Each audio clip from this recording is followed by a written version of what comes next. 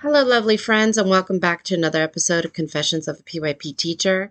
My name is Luke Gerlach, and I'm from ThinkChat, and welcome to Confession 120. We're answering this question: how are we celebrating student voice through agency?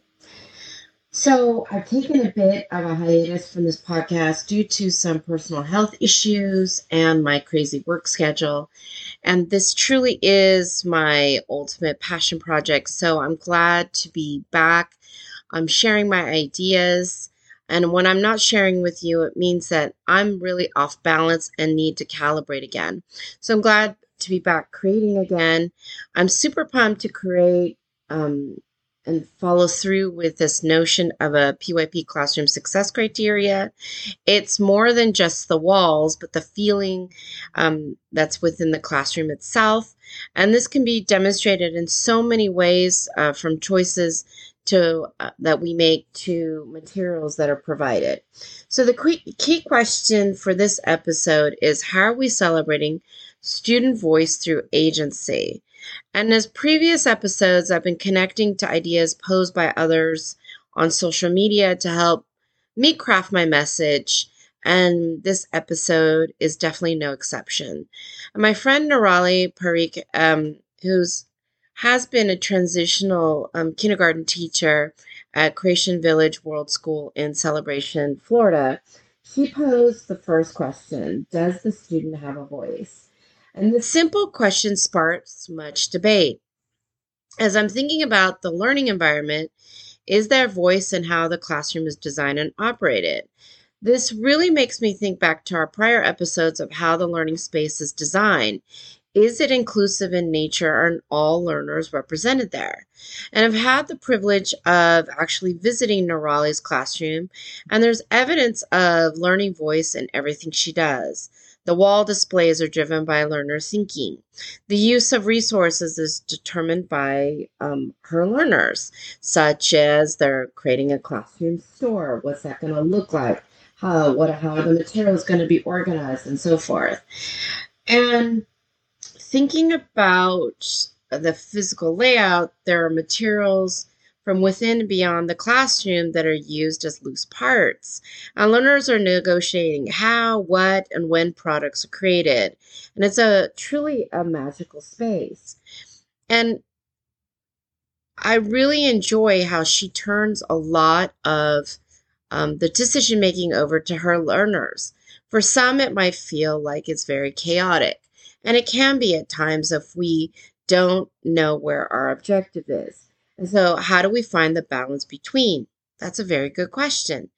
Now, Emmanuel Zarai, he's a PYP home teacher at the International School of Stockholm Region, ISSR, posed a thought of sharing about celebrating learning and agency. And when I was thinking about this made me connect to: how are we celebrating agency with the learning process?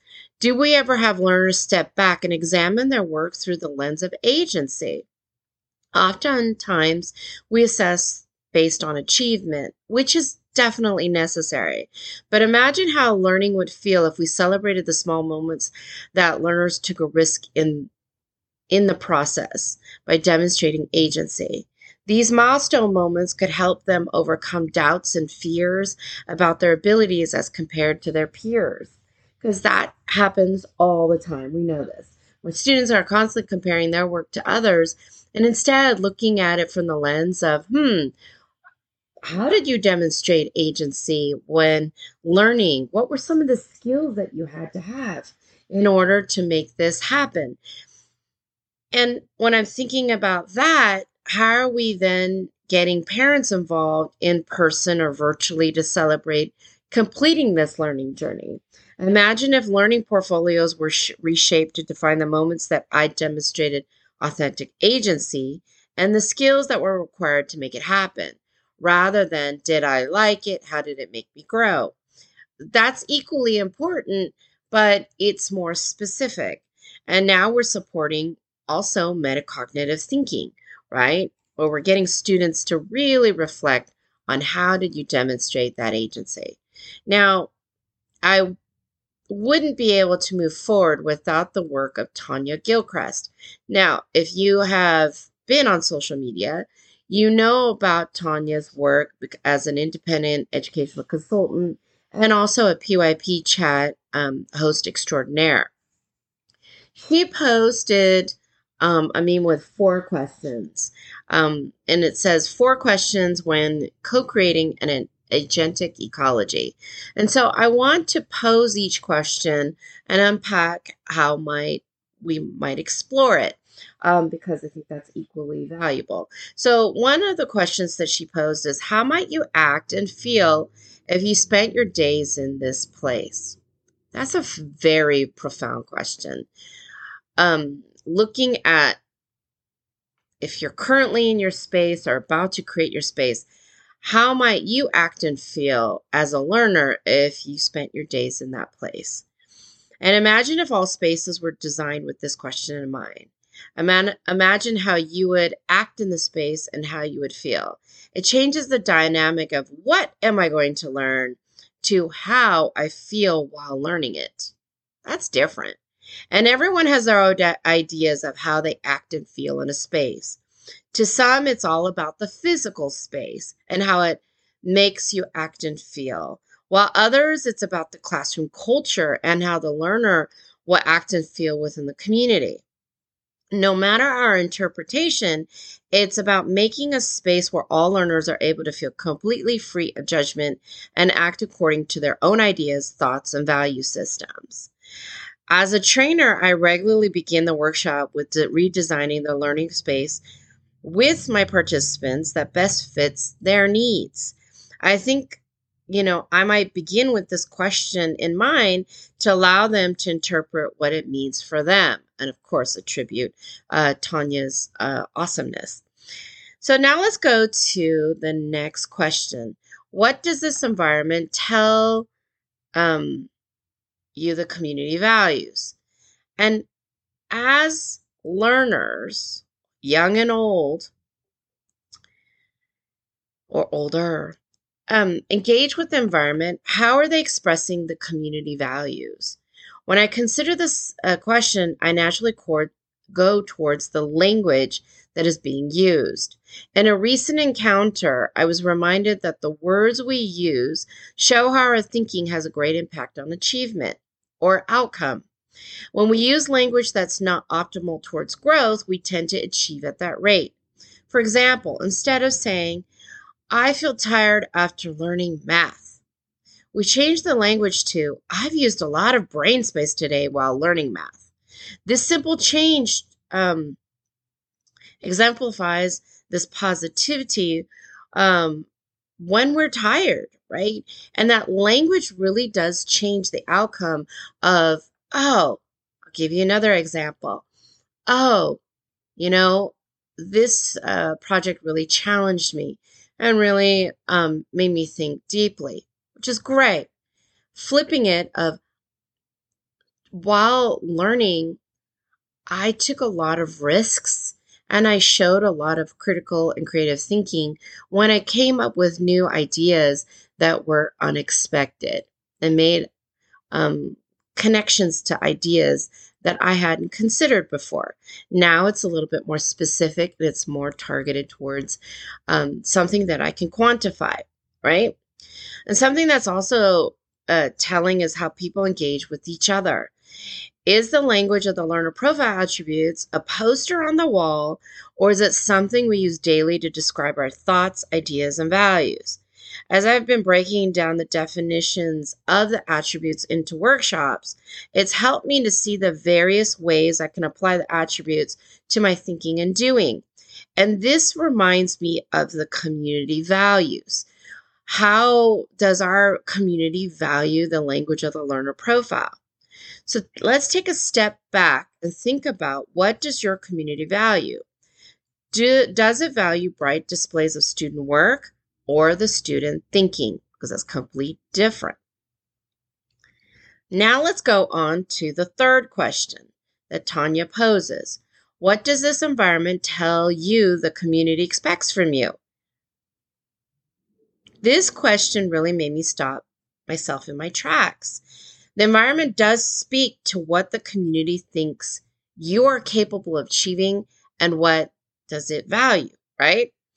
When we see a lot of authentic learner work, it shares the message that we value learner agency and personal inquiry. Conversely, when we see teacher replicated work, samples of good work on a bulletin board, it tells us the community wants learners to follow the guide of the teacher and to not take any risks because we're replicating processes that the teacher has outlined. There's no diversity or differentiation. Having taught within both communities, it's all about what the community expects of the educator and the learner. So, what does your community expect from your learning environment?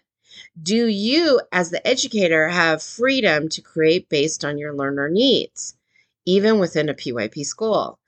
Are there baseline requirements, but delivery is up to you? This will greatly impact how you teach and how your learners learn. Something to think about. And the last question is, what in this environment helps you to focus and be an intentional decision maker? Everyone has their focus that helps them to become an intentional decision maker in their environment. For me, it's all about space design. When environments are designed for learner independence, such as labeling with pictures, bins, and cabinets, they're placed at learner height so they can access them independently.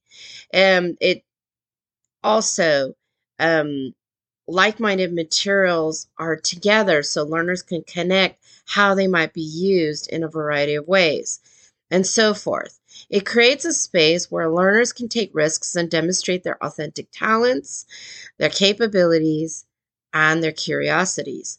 They are free to use the materials as they like to showcase their thinking at one point in time. Beyond space design and materials, learners are frequently positioned to make decisions through open-ended tasks, where they are challenged to use their critical and creative thinking to present possible solutions and alternatives. They collaborate with their group to examine possible options and their implications. Because there's always implications for choices, but are they implications that we can live with? This process sparks personal and shared inquiries. Learners take their ideas and shape them into potential inquiries that they would like to explore further. We know that this is the process where they investigate possibilities, examine their ideas from others, and make conclusions at a point in time, since more learning might alter present day ideas. This process helps learners to make decisions about certain processes, their thinking, and their ways of being. Being a decision maker puts learners into the doing of learning rather than receiving of it. The environment supports this way of learning by providing space for alternative viewpoints and ways of processing and doing. It's not a one-size-fits-all approach that we often see in traditional learning environment, yet it meets the same curricular outcomes. And so as we're thinking about how are we celebrating student voice through agency, what are you putting into place that's promoting this?